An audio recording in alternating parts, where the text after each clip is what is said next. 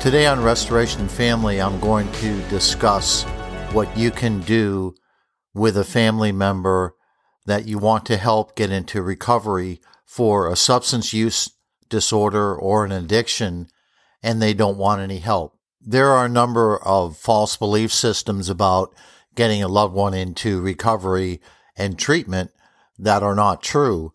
They just seem to be passed down through the culture and society. One of the premises or false belief systems is that you have to wait for someone to hit rock bottom. Now, this certainly is not true, and there's a number of problems with that. Sometimes if people hit rock bottom, they might be dead. Another thing that might happen is they might end up going to jail or prison.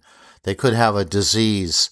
Maybe they could lose their career, their job, their family, and their children. So waiting for someone to hit rock bottom is just a bad idea, and it's shown that early intervention, just like with any disease, is the best practice and the best process to go ahead and develop and implement if you want to help somebody get into a healing and recovery program. A second belief system that you hear and see a lot in the recovery movement and family systems is that people have to really want this. They have to want to go into recovery. Now, that's not true either, because when you look at the court-ordered programs such as drug court, that is not I want you to want to do this program. It's basically do this program or else. Now, you could say, well, the person wants to do the treatment program because they prefer to do that than go to prison or jail. In many ways, there's still someone or something twisting their arm. And that's most often the case, is that when people go into substance abuse, substance use disorders, addictions, there's usually something twisting their arm, like a family member, a loved one, the court, could be their job, career, their boss, their family, their children. They're just emotional state. They're at the end of their rope.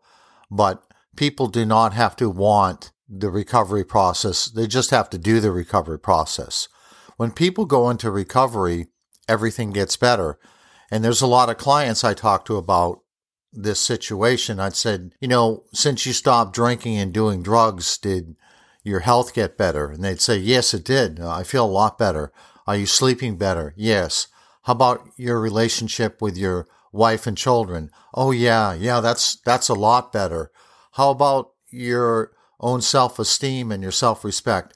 I feel a lot better about myself. How about your job? Yes, that's better also. How about your finances? Yes. Another friend of mine stated that all of his legal problems went away as soon as he stopped drinking. Life begins to pay off, and your decisions and choices about recovery really start to pay off, and you can start to really begin to enjoy your family, your own sense of self, your self-respect, and just everything starts to get a lot better when we go in recovery and we stop using and abusing drugs and alcohol. So those are two of the main belief systems that just mislead a lot of people. But one of the programs that is a really good program is the CRAFT Community Reinforcement Approach to Family Training. And I'm going to discuss that today, because today, in today's teaching and podcast of Restoration Family, we're going to talk about what you can do to help someone get into recovery when they don't want any help. Most often in the past, when a family wanted to get a loved one into a recovery program and into treatment, they used a lot of confrontation. And this was even defined and described as the Johnson intervention model that was developed by Vernon Johnson. And it involved a lot of confrontation and kind of in-your-face, hard type of belief system, was that the person with the addiction is so caught up in denial and refusing to understand reality and truth that we have to break through that denial with heavy confrontation and then a real struggle to insist that the person get back into treatment and get into the recovery process. So when you look at this early intervention model called the Johnson intervention model, you see the family has to come at the loved one with a lot of confrontation, a lot of maybe stressful interactions to break through that extreme denial that's holding the person caught in the addiction. And certainly there is a great deal of denial and defense mechanism in the addictive process and in the life of an addicted person. But they found out through different studies of treatment plans and getting people into treatment and relapse prevention and the recovery steps that very often these techniques described as like motivational interviewing and particularly the CRAFT approaches where you keep a good relationship with the person that you care about that's caught up in the addiction, and then you can communicate with them better, reach out to them better. You don't even really have to keep bringing up drugs and alcohol because they're going to come up anyways. And when the person is ready or they've had a difficult scenario, they're a lot more open and willing to work with somebody that they still have a good relationship with. So we know that family and friends and even ministries are a very powerful healing and restoration factor for someone that's caught up in addiction. So some of the techniques that you see in the CRAFT model, which once again is referred to as the community reinforcement approach to family training, is the family starts to no longer make excuses for the person or be drawn into codependent behaviors and also step in and try to cover over possibly the pain or the consequences of the addicted person's behavior. So say they don't show up for work because they got drunk the night before or they got high. We don't lie for them. We don't make up stories for them. We don't call the boss for them. The consequence of their behavior falls upon them. And a lot of families we see that continue to be part of the pathological family system are drawn into making excuses or maybe being codependent for someone with an addiction because they're really trying to control them to keep them safe and not let them get hurt any more than they already are. They're trying to save face for the family and also hoping and praying that the person will get better. But oftentimes, if you allow the person with the addiction to actually experience pain and suffering, then it can really help them decide that they're ready to go into treatment. One of the metaphors or pictures in the Bible that I've seen the way people change their hearts is we hear in the Bible that it says God's loving kindness leads us to repentance. And so we see that love and kindness and acceptance can lead people to change their behavior and change their heart and their thinking. But also we see another way, if that doesn't work, then sometimes pain and suffering teaches people. And we see that in the image and the story and the parable of the prodigal son. He had to actually go live with the pigs for a while until it's described in the Bible. He actually came to his senses. And sometime, if you look in your life and my life, and a lot of times ask yourself, honestly, what did you learn the most from? What got you to change? Was it loving kindness from other people? Or did you start to experience some pain and suffering where you said, I don't think I want to do this anymore? So that's a big part of the CRAFT reinforcement system, is where the natural consequences of behavior fall upon the person that did the behavior, not upon the family system itself that's trying to cover over or make amends or possibly even become codependent for the person with the addiction. Another technique that you see in the CRAFT model is they want you to keep a good relationship with the person that has a drug and alcohol problem or an addiction. The family is very powerful, and you want to be able to reach out to them and communicate to them and still demonstrate that you love and care about them. You want the best for them. And the addiction process is very tricky, and it steals people's ability to reason correctly and think correctly and make good decisions, because you have an addiction which becomes a primary drive, and it takes over a person's rational thinking and their executive functioning as far as making good decisions, because the addiction becomes a survival mechanism.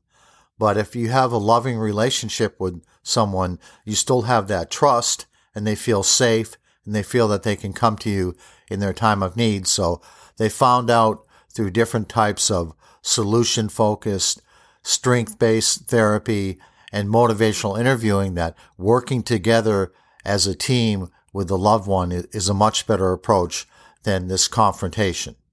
Another principle of the CRAFT community reinforcement model is the family system is used a great deal to help the loved one get into treatment, because the family knows everything about the loved one. They know how much they drink or use drugs. They know when they do it. They know people, places, and things.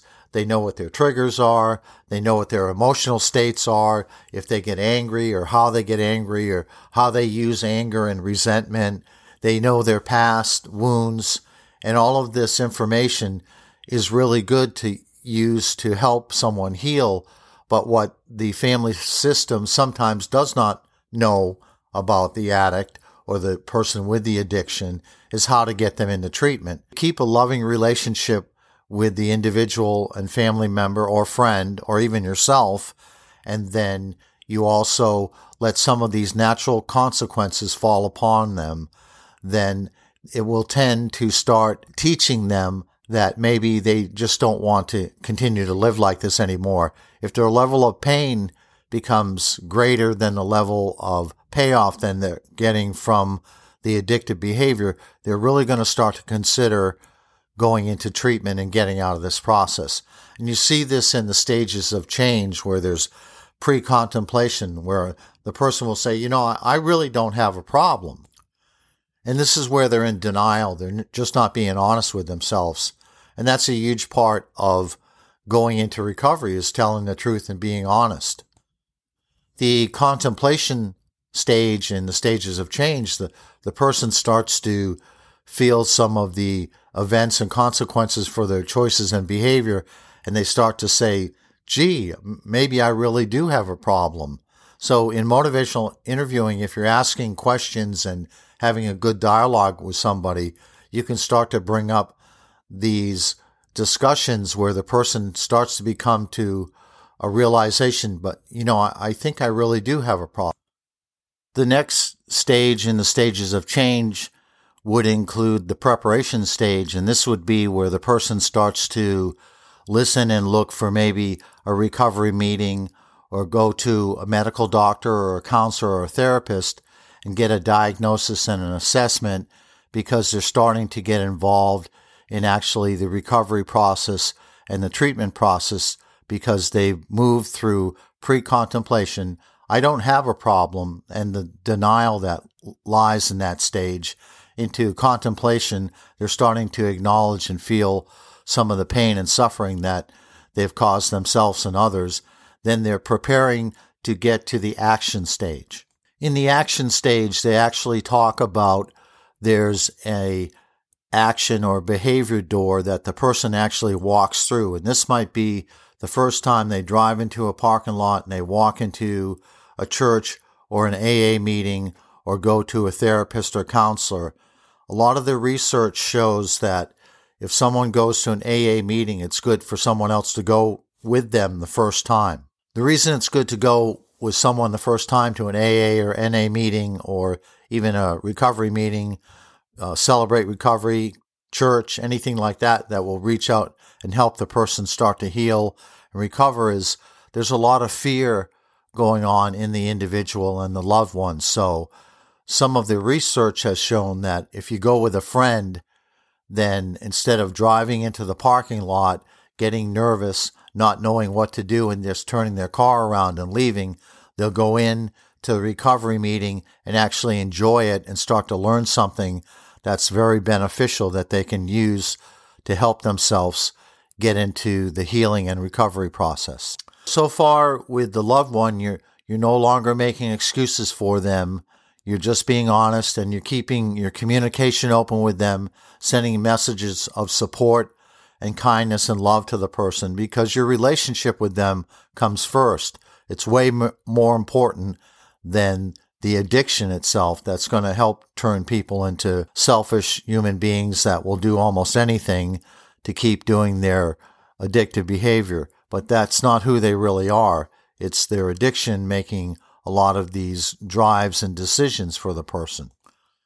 When you have good communication, the loved one will continue to confide with you the best that they can, and then you can leave that communication way open, talk to them, and then when they're ready to go to recovery, you encourage them and help them get there. Then also, the other thing that's happening is they're starting to feel some pain and some suffering for their decisions and their choices, and the pain of the addictive process is now starting to not help them enjoy or want to continue in the behavior. It's no longer being reinforced. Now the pain is starting to really teach them some good lessons. Another important factor with the CRAFT program is the family members that get involved with CRAFT, they start to feel a lot better, because a lot of the family members have a lot of anxiety disorders, they have the codependency, they have a lot of depression, and they have a high level of other types of stressful behaviors and financial issues. Once you get into the CRAFT reinforcement family model, you start to feel a lot better if you're working the program correctly, because you're starting to understand that you're going to see some results if you start making some good decisions and follow best practices, because this is really going to start to put the problem where it needs to be as far as with the loved one, where they need to really get into treatment, and you're going to try to set the stage for them with the best possible results to get them into restoration and a good treatment program. Continuing down the line of what works well with the CRAFT approach is you're actually now discussing some good treatment options, some good treatment plans, maybe a diagnosis and assessment from a professional, because many of the people that are not getting better and they keep struggling with drugs and alcohol and mental health disorders like anxiety disorders and PTSD and depression is they may have a dual diagnosis. So if you get them into treatment and also discuss maybe getting professional help, like with a well-trained psychotherapist that's licensed, oftentimes licensed in both areas. They can be licensed mental health or marriage and family or social worker, but also licensed or certified as a professional addiction counselor or therapist. Then you can cover both bases. Oftentimes you'll see people have repeated failures because they have a dual diagnosis and they're not addressing both of the problems that they're dealing with, which would be a mental health disorder and also a substance use disorder. And they're independent and they both exist simultaneously, and you have to treat them both together.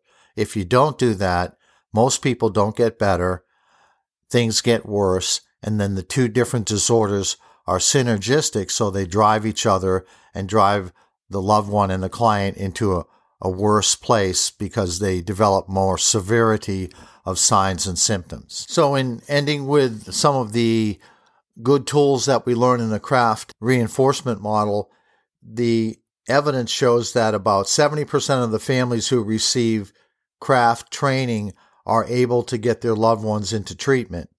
Whereas oftentimes, if you're using these high confrontation models, most families will not go through with those models like the Johnson, or referred to as the Vernon Johnson model, because it involves so much confrontation.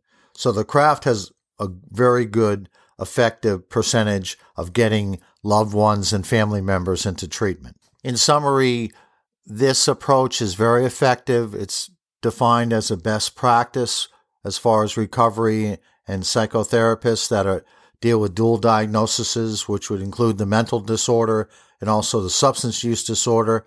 So you have a much higher percentage of effective treatment and care with getting the loved one into the recovery process.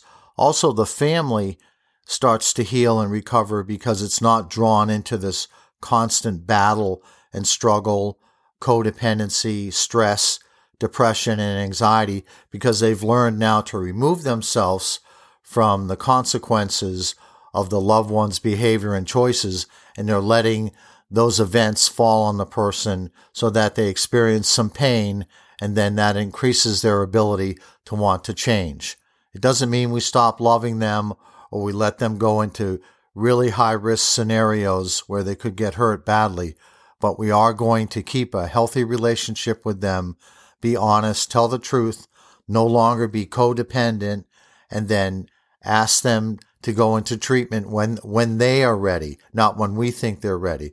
And then a lot of times you'll see that one of the paradoxes of addiction itself is the addiction is the very thing that will drive the loved one to their knees where they'll ask for help. And when they are ready for that, we want to be ready and have that good relationship where they know that we love and care about them and we want the best for them. So this is step one of what to do to help somebody get into a recovery process when they don't want any help. And I'll be coming up with some more podcasts and resources that you can use to help someone that you care about and love get into a recovery process. And in the show notes, I'll be listing some of the resources I think that are very beneficial. So I will see you later.